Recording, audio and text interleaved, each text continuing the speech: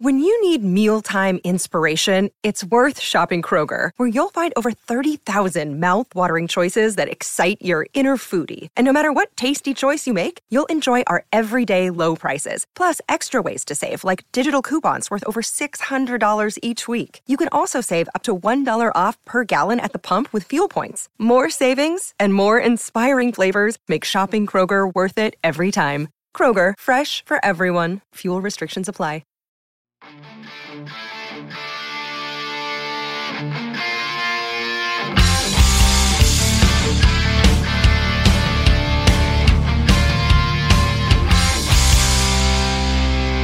Pittsburgh Steelers fans, what's going on? This is Jeff Hartman, senior editor of BehindTheSteelCurtain.com, with you for another episode of Let's Ride, your Monday, Wednesday, and Friday morning podcast as a part of the Behind the Steel Curtain network of podcasts. It is Friday. Happy Friday, and folks, it is really hard to believe. This is the last Friday, though. The last Friday for the foreseeable future that there will not be Pittsburgh Steelers football that actually counts towards a record in a long time, hopefully until February. And you think about what's about to go down, it is always crazy how fast the offseason goes. And we always talk about how it's the longest offseason. And yes, there's little news cycles that happen throughout it, but it is just insane that next week, September 11th, we're going to be gearing up for that regular season kickoff in Cincinnati against the Bengals. It's insane. Just a couple reminders. Next week, we're going to be doing a giveaway. I'm going to give you all that information. It's Homage Gear. HOMAGE, homage.com. You can check them out. Their Pittsburgh Steelers collection is on point. They've got retro shirts. They've got some new retro shirts coming out. They even have some really cool classic shirts. Just awesome stuff. It's not just a good design. It's really good apparel. I can tell you that firsthand because I have a hoodie that is one of the most comfortable hoodies I own. Three shirts now, just fantastic. So we're going to be giving away some swag leading up to week 1, so be on the lookout for that. And also, be on the lookout next week. That's my first time, the debut of my DraftKings 3-leg parlay. I'm going to give you that next week on my Friday show, so be on the lookout. All right, there's a lot to talk about here, and we are going to get to Jerome Betts in the second half of the show and a heart-to-heart at the end, so make sure you stay tuned. The news. Let's talk about the news. So there's a lot of news, and we're going to get to it all, so pay attention. I want to talk a little bit. I was going to talk about this on Wednesday, but decided to push it till Friday, and it was Najee Harris and his injury. Now, Najee Harris did not re-injure his foot, thankfully, and everyone was making a big deal about Najee Harris. It was reported, and Mike Tomlin was the one that did the reporting. He said this. I mean, he didn't do the reporting. He's the one that said it to the reporters, that he had his foot stepped on, and this was on August 1st, the first padded practice, if you recall. Now, Najee Harris then, after the Detroit Lions Week 3 NFL preseason game, he says, I don't know where y'all heard that, but I didn't have my foot stepped on. I had a Liz Frank sprain. Well, where they heard it from was the coach. And so all these media members are just really going after Tomlin. And there's one caveat to this that no one was bringing up. Sure, Mike Tomlin might have misdiagnosed the injury to his star running back. But a couple things to keep in mind about the injury. He does not have to tell you what the injury is at all. He could have said Najee couldn't finish. He had an injury. I'm not sure what it is. We'll get it evaluated and we'll let you know. And he could leave it at that. He is not, by NFL mandate, required to tell you about an injury, what the injury is, or any type of designation based off of that injury.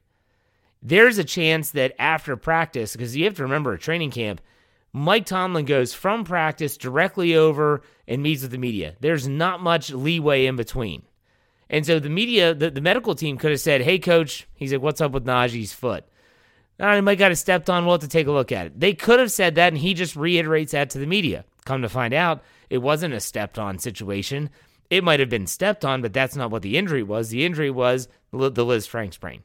People are freaking out about it. And then they started questioning, Mike Tomlin saying TJ Watt and all this stuff with his knee after the Detroit game, Deontay Johnson's shoulder.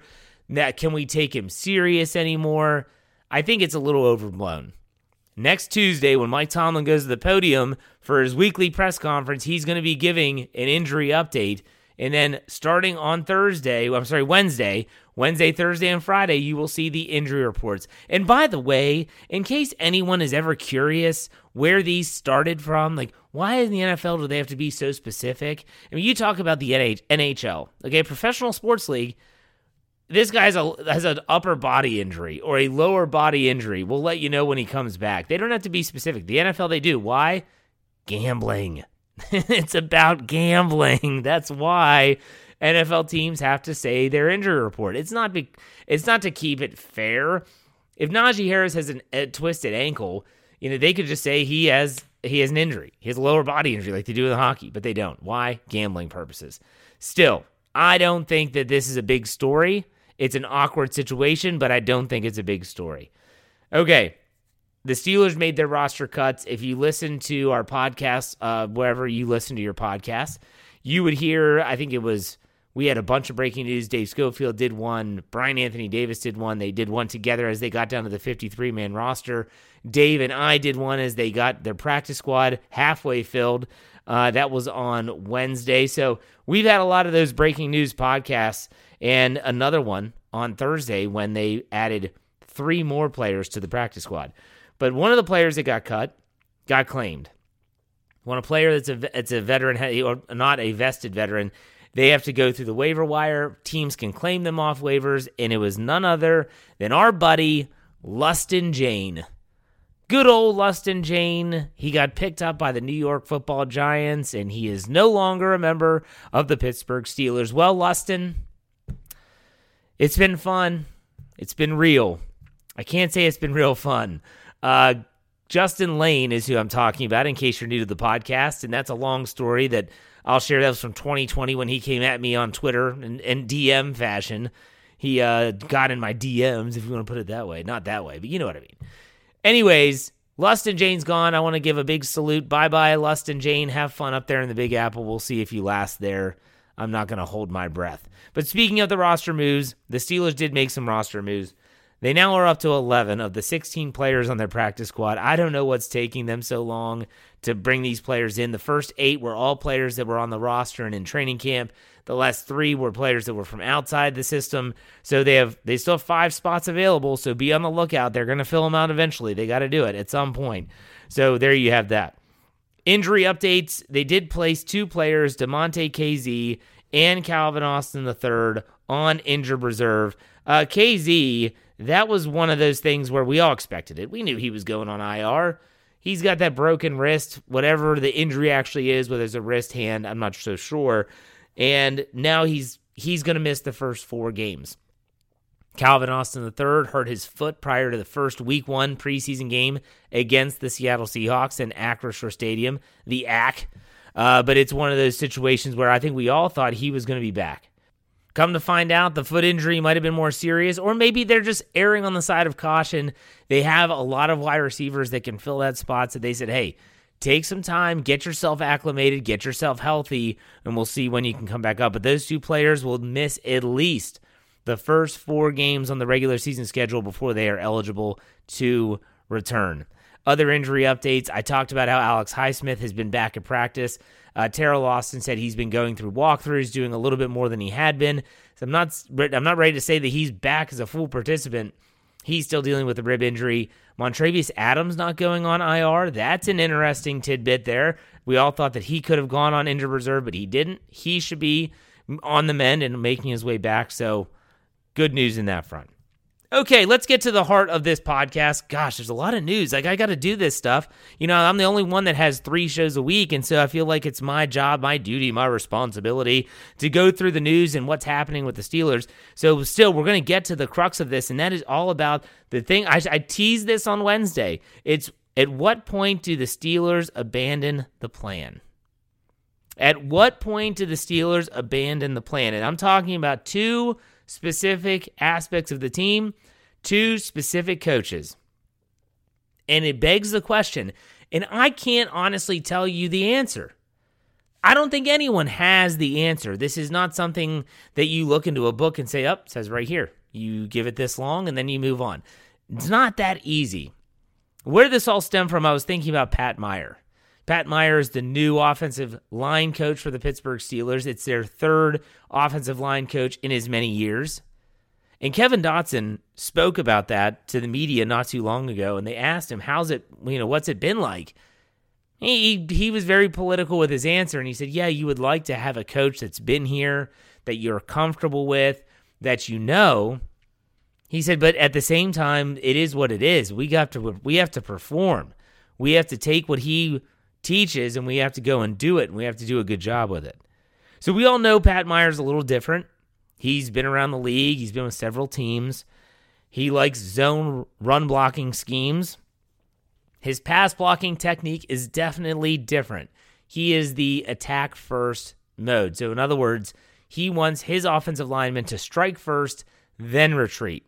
You can imagine how that's probably difficult for veterans that are so used to probably their whole lives setting, anchoring, and then blocking. And so that's a big thing. And this is why you've seen Kendrick Green look like he's stuck in sand, whiffing on a swim move, and the guy goes by him. Because when the snap goes, he's thinking strike first, the guy swims him, and all of a sudden he is blocking Johnny B. Air as they go by him and go hit the quarterback. James Daniels has had a whiff. Dan Moore has had a whiff. Chukwu Okorafor might be adapting more than others, but even his play has been average at best at times. Kevin Dotson has struggled at times. What I'm trying to say here is that these players have been around this coach now for all of the offseason. We're talking OTAs.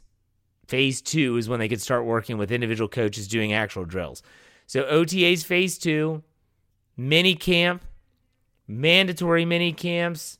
You're talking about all of training camp and now 3 preseason games in. And it doesn't look good. It does not look good. And I lean on the people that know more about the game than I do. You will never hear me on a podcast say, oh, I told you this, or I could have, no, I knew that. I said this was going to, no, I'm not that kind of guy. I might predict a win or I might predict a performance, but I don't know enough about offensive line technique to ever once in a million years say, this is how it's done and this is what should be done. I'm not that guy. You're not going to hear me say that. So when I think about Pat Meyer and I think about this scheme, the first thought I have is, what if this continues into the regular season and improvement does not look like it's on the horizon? What are they going to do? Like, that runs through my head. What are they going to do if these struggles with the offensive line continue, and if the struggles are directly correlated to this system and this style of coaching? What do you do? How do you adjust? Okay, let's go to the other coach. We'll come back. We'll circle back, trust me. Now, the other coach is Matt Canada. We know Matt Canada does things a little different. He's a little wonky in his approach, and he definitely has his style. He wants to run the football, but he wants to run it in a different way. He likes a lot of pre-snap motion. He loves shifts. He loves versatile players that can line up in a variety of spots. He is as unconventional as it gets outside of like the Baltimore Ravens with Greg Roman, where they run the ball so much. Matt Canada just does it different. Different isn't always bad. Everyone said last year after the first Matt Canada year, they don't have the players. They don't have the horses to do the scheme. They don't have the horses to run the offense. So what happens? You get mobile quarterbacks in there that are more attuned to RPOs, those types of offenses. You bring in an entire new, almost new, interior of the offensive line with James Daniel and Mason Cole. You have a draft that is very offensive focused. And so what do you have? And what do you have? Maybe they'll say that the players up front, the offensive line, that they don't have those yet to run the system. But whatever the case is, you have to ask yourself, at what point do you just say, okay, this isn't working? And this goes all the way back to the title of this podcast. At what point do you abandon the plan? At what point do the Steelers say, we got to make a change? Like, we have to make a change. Now, again, I've talked about me as a coach a lot on this show, and it's because I draw experience from my time being a head coach. It was at the high school varsity level, and it wasn't football. Coaching is coaching. That's just the way I feel. If you're the one that's calling the shots, coaching is coaching.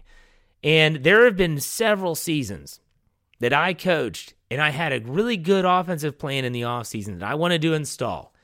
And here we go. We had spent so much time on this. 1 game in, 2 games in, it is not working. And so you have to abandon the plan. And it's tough as a coach. You don't want to throw up the white flag of surrender and say we can't do it. We just can't do it. We physically can't do it. But you have to do it. And so at what point do the Steelers say, this isn't working?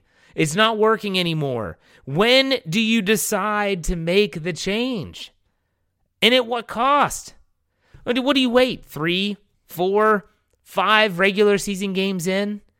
If your quarterback is still standing? I'm not suggesting that they take this system out now. I'm not saying Matt Canada should change a thing. I'm not saying that Pat Meyer should be telling his offensive lineman, okay, forget about the strike first. We're just going to go back to very traditional style of blocking. Ball snapped, backpedal, anchor, pop, hit him. I'm not saying they do that now. My question is, at what point did the Steelers say, though, it's just not working, coach? We can't keep doing this. We cannot keep banging our head against the wall. It's just not going to work that way. We have to make a change. We have to figure something out. You got to make adjustments. That's what I want to see here, folks. If I'm going to kind of wrap this first half up, you want to see adjustments. Whatever the case is, Matt Canada, this run play just doesn't work, so I'm not going to run it anymore because it's not going to work anytime soon. Pat Meyer, okay, what I'm trying to teach them is just not getting through. So I'm going to make an adjustment. We're going to still do that thing, but we're going to do it in a different way. You got to adjust. Good coaches find a way to adjust. When I talked about my coaching experience, I was able to adjust. And sometimes it meant taking that playbook, that section of the playbook, and throwing it away and saying, just forget about it. We're going to this now because I think it's going to work. Put your head and your heart into this. It'll work. And it did. But you got to make an adjustment. I want to see the Steelers make an adjustment, and hopefully that pays dividends for the people up front, meaning the offensive line, and for the offense in general, because that's what the Steelers need in 2022 to really compete and to be a competitive football team. Well, I'm going to ask Jerome Betts all about this in the second half of the show.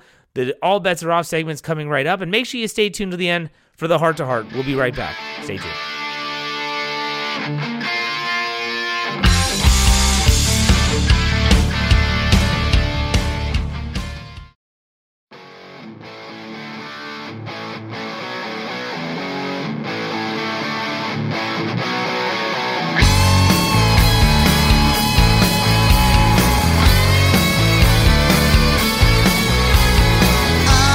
All right, Steeler fans, it's Friday. It's the second half of the Let's Ride podcast, and it's my time with Jeremy Betts, All Bets Are Off segment. What's up, Jerome? How's it going? And flurry of activity this week, Jeff, and we're here for it. Yeah, I mean, we record this on Thursday, this segment on Thursday, and something that just happened with the Pittsburgh Steelers was a shocking, I would call it shocking in my opinion, and see if you agree or not, but that was the Steelers decided to swap outside linebackers. They bring back a familiar face in Jameer Jones, and they get rid of Derek Tuszka. Derek Tuszka, who came in last year, I believe, or was it the end of 2020? When did he come in, Jeremy? I want to say it was either the end of 2020 or the beginning of 2021, but I thought Jameer Jones and he were contemporaries on the roster for a little bit there. Yeah. What are your thoughts on the move in and of itself? So I personally liked Jameer Jones a little bit better than Tuszka last year, and realized that Jones was cut. Just in the business of the NFL, it seemed like there were too many people in that room, too many dogs for the one bone, as Mike Tomlin would like to say. And so, but I was sad to see him go last year. So I'm excited that they get to bring him back. I think he provides a little more juice than Tuszka did off the edge, and hopefully he can be a solid depth piece for a linebacker unit that's gotten a little bit deeper over the course of this week. Well, what do you think about the outside linebacker depth chart in and of itself? You bring up Malik Reed, who is obviously one of the guys that they traded for on Tuesday when they had to trim their rosters down. So now, I mean, my gosh, you're looking at TJ Watt, Alex Highsmith, Malik Reed, and now Jameer Jones rounds it out. Are you more confident in that four than you were even just a week ago? Absolutely, 100%. Malik Reed will come in and be a Melvin Ingram type player as far as the talent that he brings at this stage in his career, younger than Melvin Ingram, but he's not going to come with the expectation of starting. He's been a rotational guy in Denver. That's the plan here as well. And so I think that works better from the standpoint where he knows his role on this team, and that's going to be a big part of it. But Jameer Jones and Malik Reed, we've gotten more athletic at the outside linebacker position for sure in the last week. And I think that having the veteran presence of Reed, the versatility of both of those guys to be able to fill in on either side, I think that is going to be huge as well.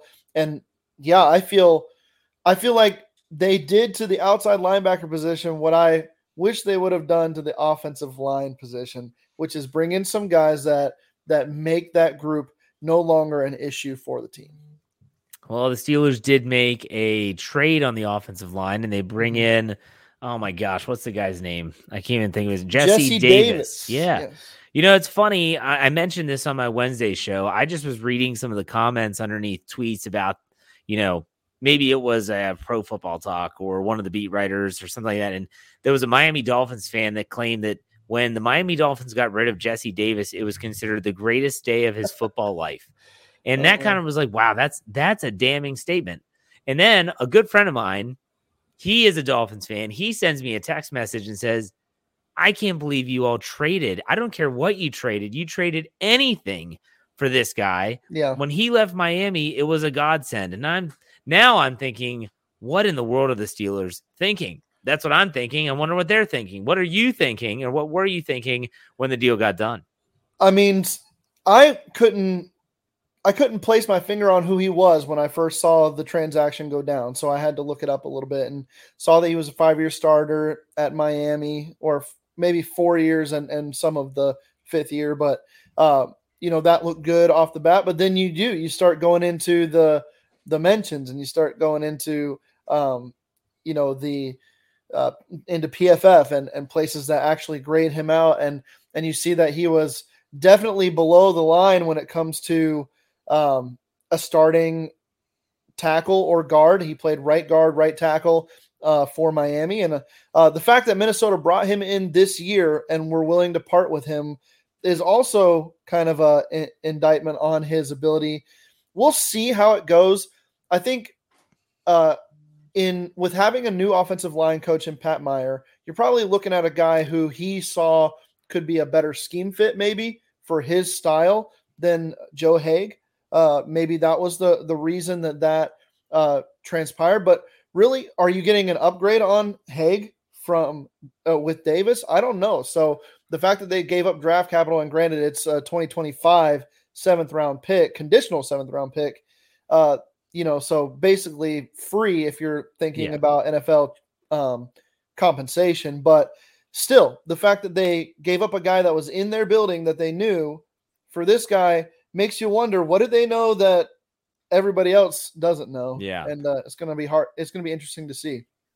Well, I think I said this on Wednesday. If not, I said it to my buddy who's a Dolphins fan. I said, the hope is that they don't need to use this guy. Yes. Meaning Dan Moore, Chuks Okorafor, they're fine. They're healthy as your tackles. They're playing well.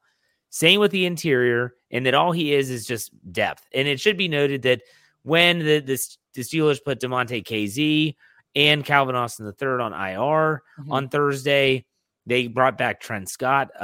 He's an offensive lineman. He is versatile. He could play. Everyone's freaking out like they're going to ask this guy to come in and start right away. I don't think that's the plan. I hope that's not the plan. Yes. Everything I did see and read about this individual, though, is that he's better run blocker than pass blocker. I don't know what the plan is. Shoot, no clue. No clue.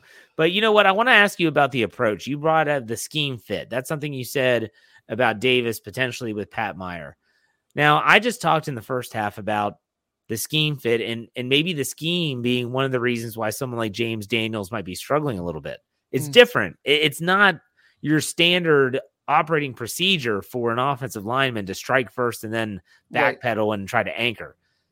At what point, in your opinion, if this continues to go the way it's gone, do you say, okay, we got to abandon ship and do something different? Or do they never do that? That's a question, because this is his first year. It'd be really tough to preach something and then say, okay, we're going to can it. But you can't do this all year, can you? What are your thoughts? Right. Well, Jeff, I'll go back to my college days, and I studied sports management and coaching in college. And in all of my coaching classes, every single one of them, you're taught that as a coach, you adjust your plan and your scheme to fit the players that you have on your roster. That you have to have some flexibility in that case. And now I understand. I'm not saying Pat Meyer goes out there week one and he says, all right, guys, how do you want to do it? And that's how we'll do it. No, he needs to teach technique. He needs to teach universal ability to these guys and then see how they mold into it and see how they work. And after a few weeks, a few games of sample size, maybe you do take a step back and you say, okay, wait a minute. What are my guys' strengths? And if James Daniels' strength is not, or if James Daniels' strength is to do more of a standard approach to pass pro and take his first steps back and really set the pocket instead of creating that first initial blow, then, maybe that's something you say, hey, we're going to adjust our scheme and our practice to fit what this group of guys does best. And that doesn't mean we're going to abandon our principles as an offensive line and the goals that we're trying to reach, but maybe how we get there is a little different. I think you got to have some flexibility as a coach. Yeah. I mean, you have to be, I guess, confident enough in yourself that you can say it's just not working, whether it's the players, whether it's scheme, whether it's the meshing of the two, it's just not working. So I agree. I agree 100%. All right. I want to get your take on some rookies. I really liked this class. When you think about the NFL draft class, there were only 6 players drafted, and people will have their thoughts about specific picks when they happened and all that stuff. But after rookie minicamp, mandatory minicamp, training camp, the preseason, I feel like you have a bigger sample size to say, hey, they did a good job. And the one thing I want to mention here is that everyone was flipping out about Chris Oladokun getting cut in the second round of cuts. Right. They had an undrafted rookie running back who could potentially be the running back, like RB2 in 2022 is rookie year. What are your thoughts now? You're a big draft guy. Now that we've seen it a little bit more, what are your thoughts on the draft class as a whole? I'm very satisfied with it. I think you've got guys that are part of the future of this team. We talk about the first 4 rounds, really, and you locked in guys in those rounds that look to be contributors down the road. And maybe even this year as well. You're talking Kenny Pickett, who I think has a chance, just as good a chance to end up starting meaningful games this year for the Steelers as he does to be redshirted and coming in 2023 fresh as the new face of the franchise, if you will, for the Steelers. And then you've got your second round pick and George Pickens, who's been lighting it up and looks like a guy who could in the next couple of years be one of the top 5-10 receivers in the entire NFL from a talent standpoint, if he remains healthy. DeMarvin Leal, he's a guy that needs a little bit of coaching and needs a little growth at the NFL level, but he's a guy that's got a lot of traits. And then Calvin Austin, you can't coach speed. He's got it. So if they can help him in his technique and his versatility on the offense, then I think that that's a huge pick. And really what you're wanting is those first 2-3 rounds to be guys that help your team in the future, right? And if the Steelers nailed that, and then 4th round, they got a guy in Calvin Austin who can contribute this year, and then in undrafted free agency, they bring in a guy who outplays all their other running backs except for Najee Harris and becomes a guy in that offense that can be reliable too. That's a fantastic draft. I would say if you come away with 2 players that contribute to your team over the course of their initial contract and then even get re-signed, that's a good draft. If you got 3 or 4, you nailed it. Yeah, I really am just coming around to this draft class, and I had my doubts. I had my doubts about Kenny Pickett. Anyone that listens to the podcast that heard my reaction when we were all on the Zoom call, and all of a sudden they're recording what reaction, I'm like, oh gosh, not Kenny Pickett. Like I actually, I'm not hiding from those comments because I made those comments, but honestly, they're all growing on me. And I said, I'm going to give him a chance. That was the one thing I did say that I will always cling to, is I might not have liked the pick initially, but I said, I'm going to give him an honest chance. And he's played lights out. Pickens has been as good as advertised. I'm curious how much Leal's going to play as a rookie. I really thought he flashed at times. I guess when I think about it, and I'll get your take on this, when I think about Leal, I could see him someone being in the second half of the season, seeing more and more time. You agree with that? I do. I really do. I think he's going to be rotated in, I think on passing downs mostly as needed, because he provides a push up the middle. And we saw in the preseason game, I think he had 2 passes defensed against Detroit. Maybe, I know for sure 1. I think he might have had 2. He's very good in his awareness of where he's at, and he knows how to watch the quarterback while he's making his rush. And so I think that he can be used in some of those important downs. And as he continues to grow he's got the ability to overtake some of the guys that are ahead of him, maybe like a Chris Wormley, even Isaiah Loudermilk. If he proves that the pedigree matches the talent, then he's going to have every opportunity to fill a role on this defense. And so it's going to be up to him, but I think he can be an underrated but important aspect of this defense going forward. Yeah, I mean the Steelers draft class, and we didn't even talk about. I'm not even talking too much about Connor Hayward and what he could do as a versatile piece. Mark Robinson might only be a special teams demon, but if he can provide that type of special teams play, you look at Terrell Austin. He was saying how this guy's rough, like he's really rough around the edges. Like he needs repetitions and just time, but he made the roster over Buddy Johnson. And Buddy Johnson was a 4th round pick. I don't know. Let's go this way. Let's go this direction, because I'm going to bring this up anyways. Is it just me, or is Omar Khan more willing to part ways with draft picks than Kevin Colbert ever was? I agree with that sentiment. I think he is. I think he's very willing to not overvalue draft picks. And I think that has been done to a point by Kevin Colbert. Especially some of these back end ones, is like, what are you expecting to try to do with these 7th and 6th round picks? If you can bring in a guy that has some proven NFL production, then you're already ahead of the ball game with that 7th round pick. Because Mark Robinson, for example, he's a swing right in the 7th round, a former running back, but has some traits. But that's exactly what he is a swing. Now, Jesse Davis, who they just gave a 7th round pick for, he's a known commodity. It may not be great, but he's a veteran commodity that you know what you're getting. And so would you rather have something that you know for the same price as something that you have no idea what's going to happen? I think Omar Khan kind of leans a little bit more towards that philosophy than 7th round pick could be the next, or 6th round pick could be the next Antonio Brown. You never know. Yeah. Obviously, that would seem to be more of Kevin Colbert's line of thinking. We're learning so much about this entire organization as it changes and it morphs into the Omar Khan era, into the post-Ben Roethlisberger era. It's going to be exciting.